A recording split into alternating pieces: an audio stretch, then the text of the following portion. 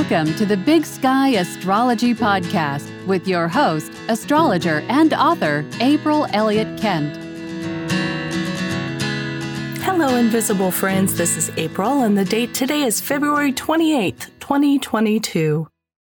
Welcome to episode 112 of the Big Sky Astrology Podcast. This week, we're going to talk about a very exciting new moon in Pisces with a lot of activity going on for Venus and Mars. Plus, I'll answer a listener question about death, suspicion, and hedonism. Juicy.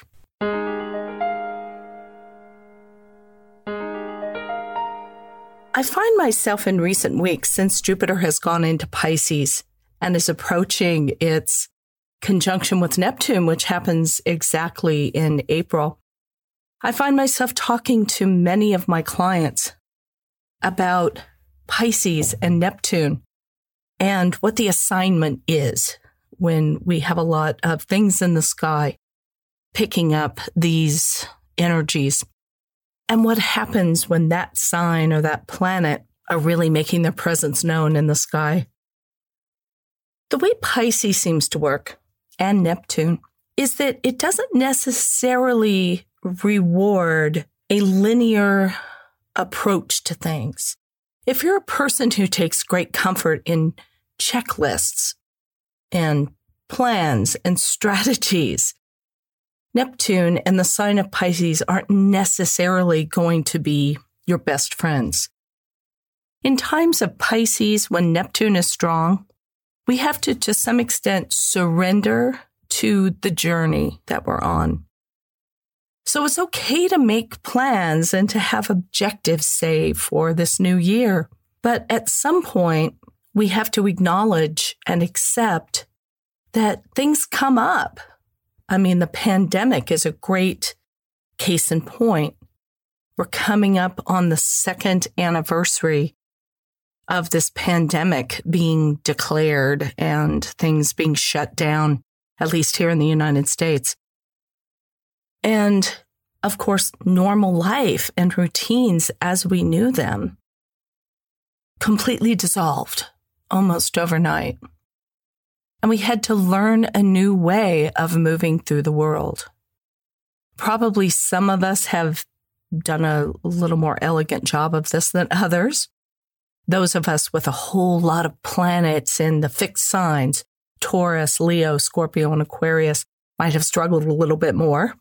And maybe those of us with more planets in mutable signs, Gemini, Virgo, Sagittarius, and Pisces, might have found it just a little easier to pivot during these times and go with the flow, take things as they come, and work with them as we're able. For this episode, I had planned to bring you an interview with my oldest and dearest friend, who is a Pisces with lots of planets in his chart in Pisces. And as we're moving through this Pisces season, I thought, wow, wouldn't it be fun to have an interview with a card-carrying member of the Pisces tribe and get a little bit of an insight into that sign in that way. But oh my gosh, we have had the hardest time trying to record this interview.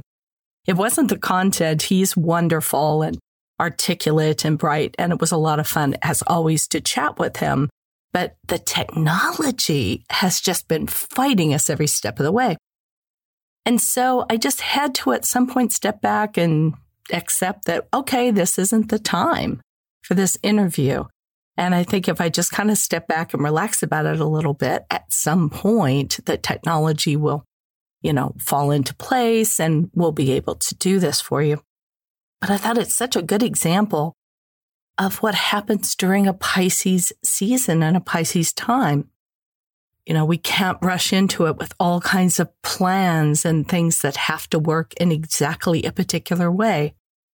Instead, through March 20th, while the sun is in Pisces, it makes a lot more sense to let ourselves relax, go with the flow, and let things unfold the way they're meant to.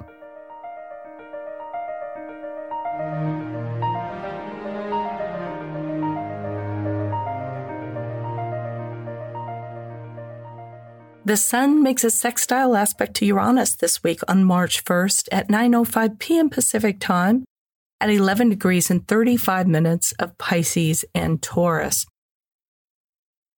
This is the last major aspect in the Sun-Uranus cycle that began back on April 30th, 2021, when they met in a conjunction. Last month, we had a Sun-Uranus square, which was a critical final moment in this cycle, a cycle of change and growth and personal inspiration. And now this week, this aspect, the sextile, I think, is the opportunity to integrate or to share insights that you might have had about last month's breakthroughs. The square aspect between these two, I think, was on January 30th, just after Venus had gone direct. And it's worth thinking back to that time and think, did you make any big decisions, any big moves? With the Sun, it is of the nature of one's personal will, and we might say one's personal identity. And Uranus is about how to change that up. We can get really stale in the persona that we built for ourselves. And when the Sun comes together with Uranus, it is this opportunity to liberate ourselves, however briefly, from that sense of who we are and who we have to be. I saw something over the last couple of days in the news headlines just kind of going by about the singer Kelly Clarkson, who has decided to legally change her name. And often I'll associate name changes with Mercury as well. But I really like this idea of it coming at a time when the Sun is making a sextile aspect to Uranus. She said this name just better represents who she is. And it's a sextile aspect. She doesn't have to make this change. It's of the nature of the sextile, which is, here is an opportunity. Here's something I can do or not do. It wouldn't really make a difference either way. She's just taking an opportunity to better align her persona with her authentic self, who she really feels like on the inside. And Uranus is a great planet to assist us in doing that because he's willing to change old patterns. So look for opportunities, I would say, this week as the Sun is sextile Uranus, and think about what is it in the way that you are projecting your image out into the world or your personality that might no longer be exactly congruent with the person that you really know yourself to be. And what sort of changes, big or small, can you make to bring them into better alignment?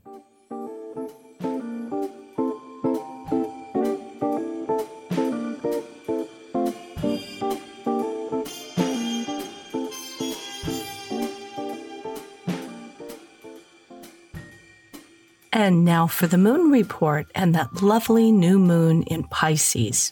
On March 2nd at 9:35 a.m. Pacific Time, 12 degrees and 6 minutes of Pisces.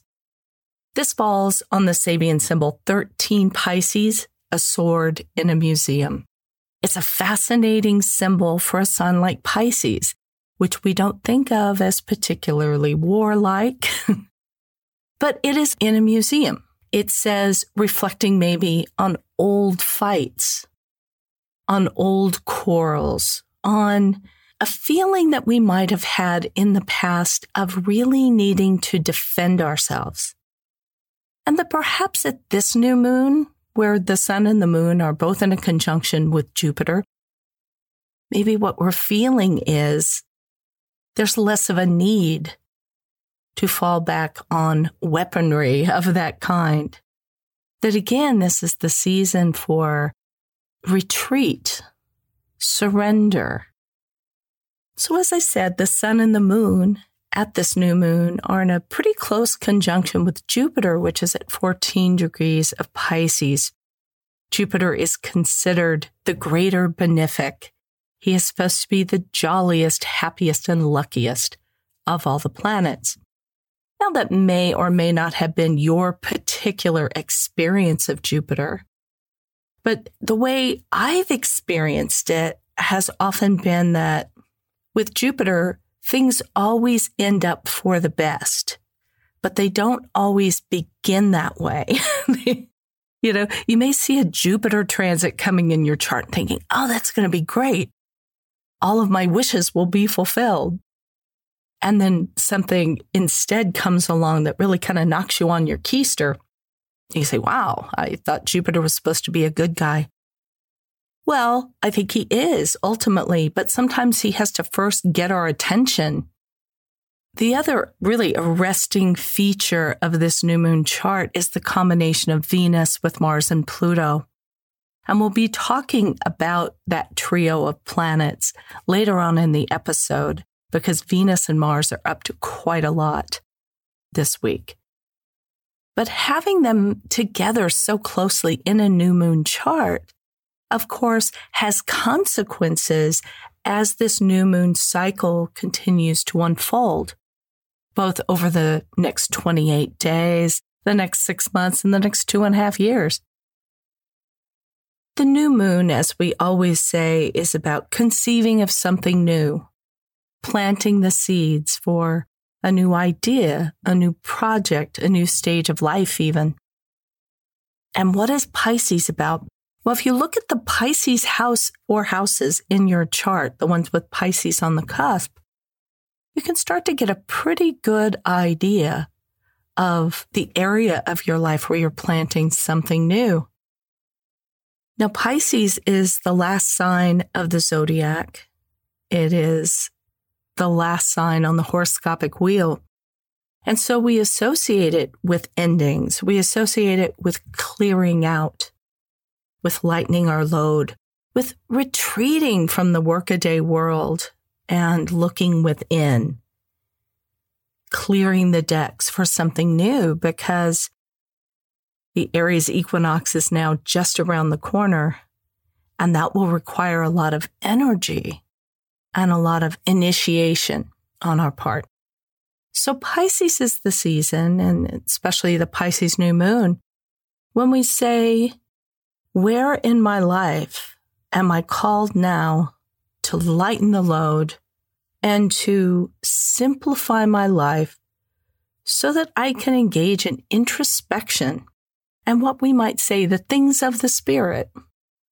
Think of it as the new moon season for contemplation, for meditation, and for healing. We begin to see the first shoots and leaves of what was planted at the new moon at the next full moon on March 18th at 27 degrees and 40 minutes of Virgo. We'll see a little bit more at the Pisces full moon on September 10th. And of course, this new moon initiates a new lunar phase family. The first quarter of this lunar phase family will be on November 30th, 2022, then the full moon on August 30th, 2023, and finally a last quarter on May 30th, 2024. So those are 3 different time frames, at least, wherein we can consider the influence for this Pisces new moon. Up until March 18th, up until actually the next new moon, which is on March 31st in Aries. Then until the Pisces full moon in September, when we really begin to see evidence of what was planted now. And then throughout the next 2.5 years at 9-month intervals as this lunar phase family unfolds.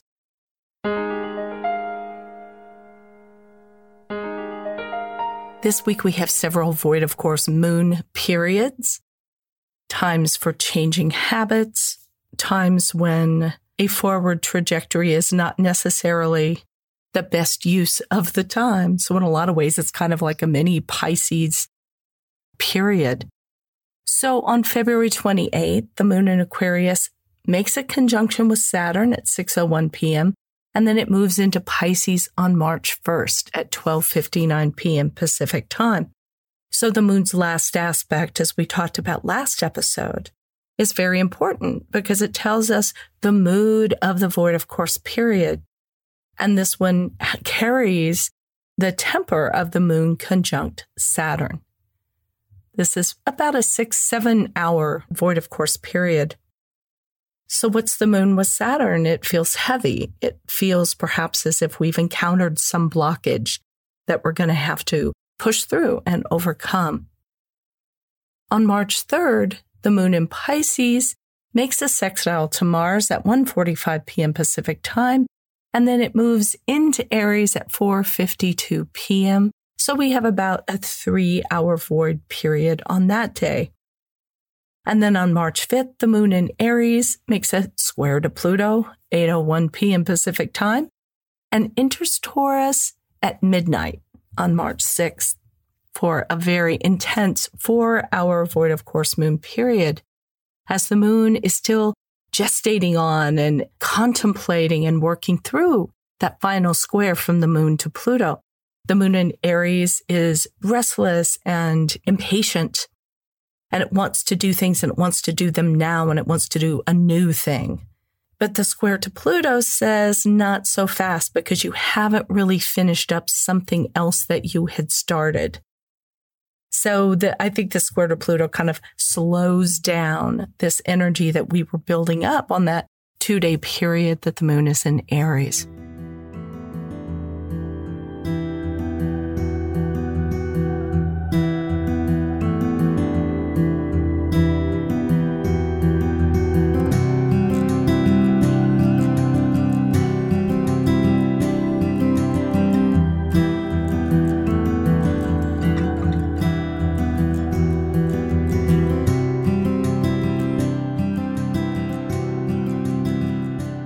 Next up on March 3rd, just after midnight at 12:43 a.m. Pacific time, Mars makes a conjunction with Pluto.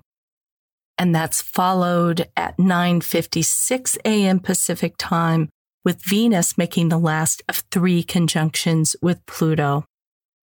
The previous 2 were on December 11th and December 25th.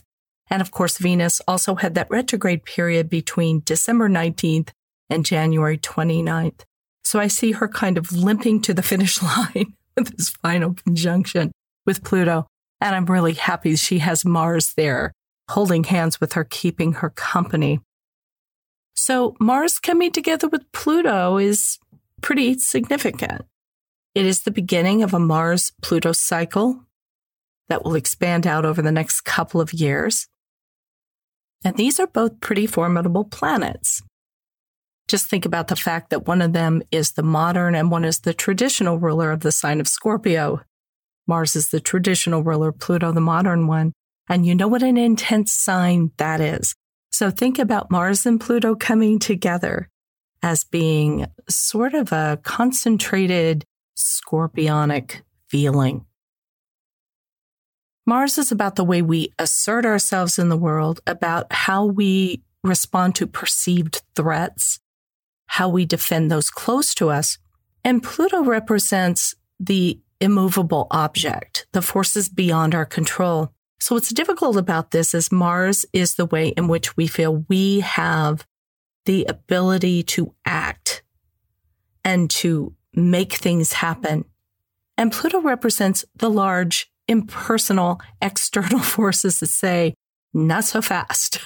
There's only so much that you're actually in control of. So you can see this can be a pretty frustrating and even somewhat demoralizing combination of planets, demoralizing for Mars more than Pluto. But Venus is also there to keep Mars company. And Venus has been going through a series of interactions with Pluto and has fresh, recent experience about how to deal with it. So what this is basically saying, I think, with Venus and Mars is, especially for relationships, because Venus and Mars are both very relationship-oriented.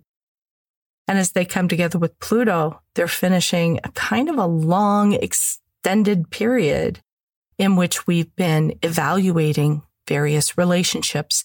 They can be personal relationships, romantic, family, business, all kinds of relationships have had kind of a moment of truth sometime over the last couple of months where we've had to say, well, look, this is what I need. This is how I see it.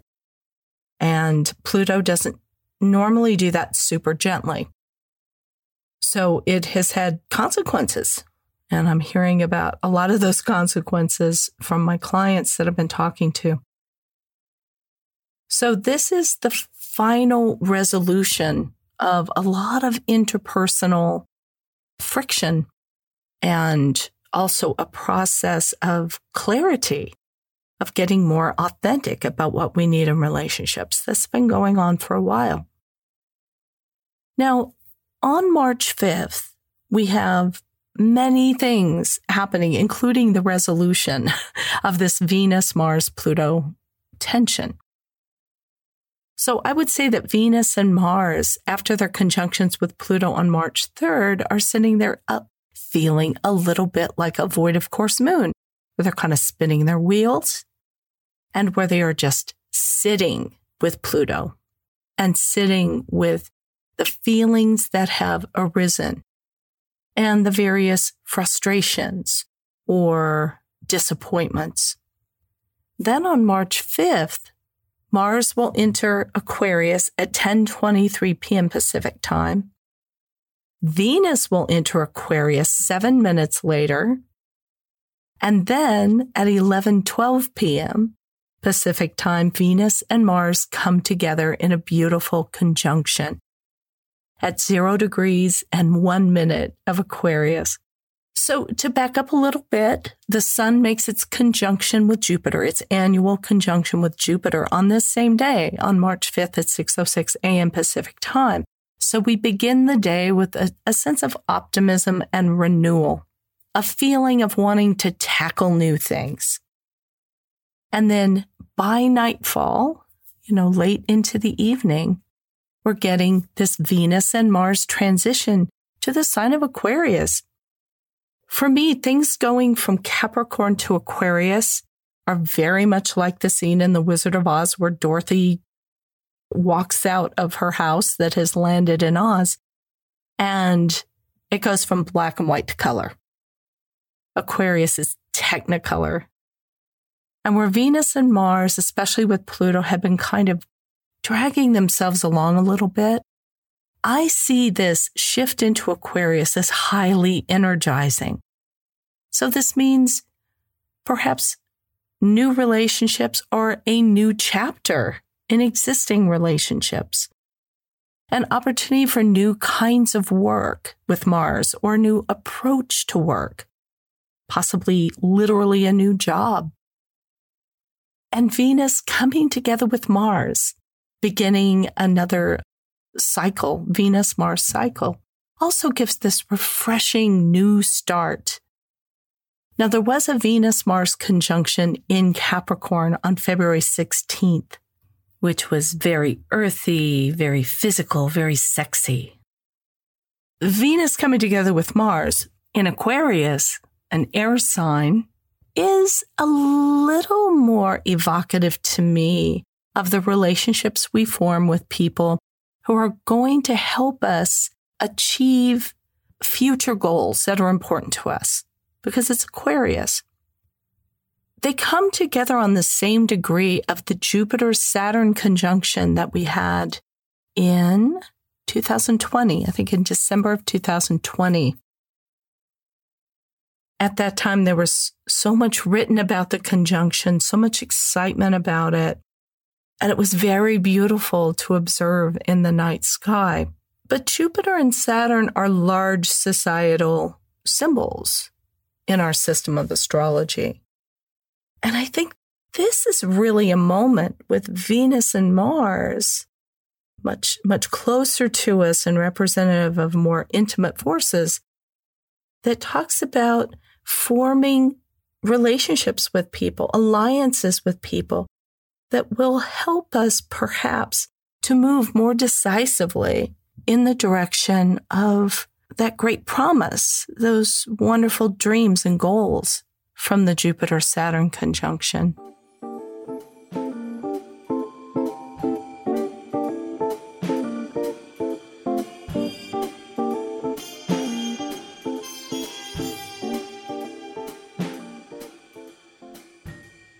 This week, I have a question from listener Dora, who wrote, I've been thinking of the Gemini-Sag nodes in terms of restrictions imposed by COVID, long gone or long travels, and neighborhood outings for some fresh air and or perspective became the norm. Could the Taurus-Scorpio nodal axis signify a return to more comfort and security while leaving behind fears of death and darker thoughts and suspicions? And I think yes. I mean, this is the first part of Dora's question, and I agree with it entirely. I think as we've been talking about this shift of the lunar nodes into Taurus and Scorpio, it is a point that I've been trying to make and maybe haven't done a great job of, which is the South Node in Scorpio. It tells us what we are supposed to release related to that sign. And of course, we're not going to release the great things about Scorpio, right? The loyalty, the perception, the ability to go deep and see what's really going on. We're not going to let go of any of that. But certainly there is a dark element to that sign, as there is to any sign. And with Scorpio, it's about the ways in which we as a society have been letting dark thoughts and suspicion get the better of us throughout the pandemic. And the challenge, of course, to move ahead and out of that is to embrace the Taurus qualities of taking things as they come and taking things at face value. And what I've been saying to clients is pretend everything's going to be okay. Even if you don't believe that everything's going to be okay, there is about Taurus this wonderful, sensible, down-to-earth approach to things. In the face of even the most horrific things, Taurus will see what can be done in the present using whatever is around us to cope with what's happening. The second part of Dora's question was, I recently came across a book called Apollo's Arrow, written by a renowned scientist who mentioned that as far as times of struggle and their next phases go, we should expect a period of excessive hedonism as a reaction to COVID times around the year 2024, which made me wonder, can we see in the astrology of that year signs of such behavior? Does astrology agree with that kind of prediction? Dora, what I see is that year Jupiter will be in Taurus, and it will make a conjunction with Uranus in April of 2024. Now, Jupiter is a planet that amplifies whatever it comes in contact with. And Taurus is a sign that likes to enjoy life's sensual pleasures. So you put those two images together and you have, that's probably a little hedonistic. You bring those two symbols together with Uranus, which is a planet that refuses to be constrained and is the planet that says, well, I'm going to do what I want to do. So I think there is a reasonable astrological case to be made that 2024 does carry some of this promise that was described in the book that Dora talks about.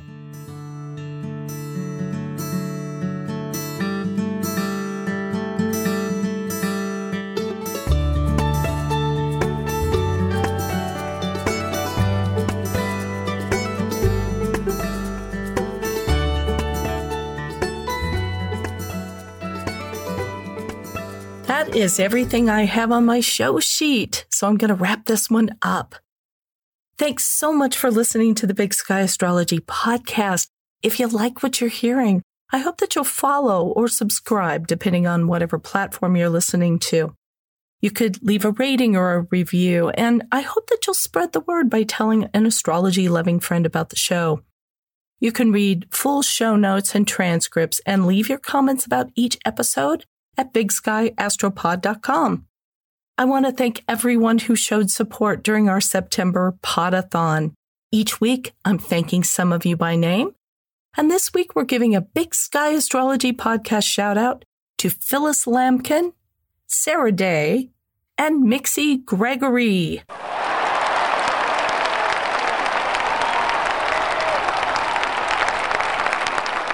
Phyllis, Sarah, and Mixie, thank you so much for listening to the podcast and for supporting the show with your donations.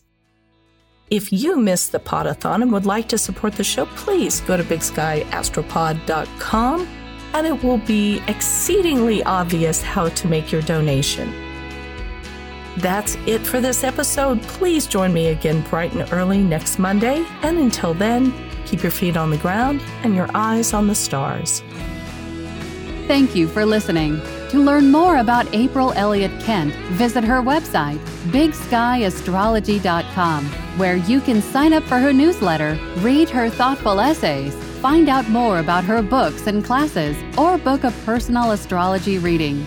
That's all for today. If you're enjoying the podcast, please take a moment to follow or subscribe to stay current with new episodes, and please leave a rating or review. You can follow Big Sky Astrology on Facebook or Twitter, and Big Sky Astrology April on Instagram. Thanks again for being here, and we hope you'll join us next time.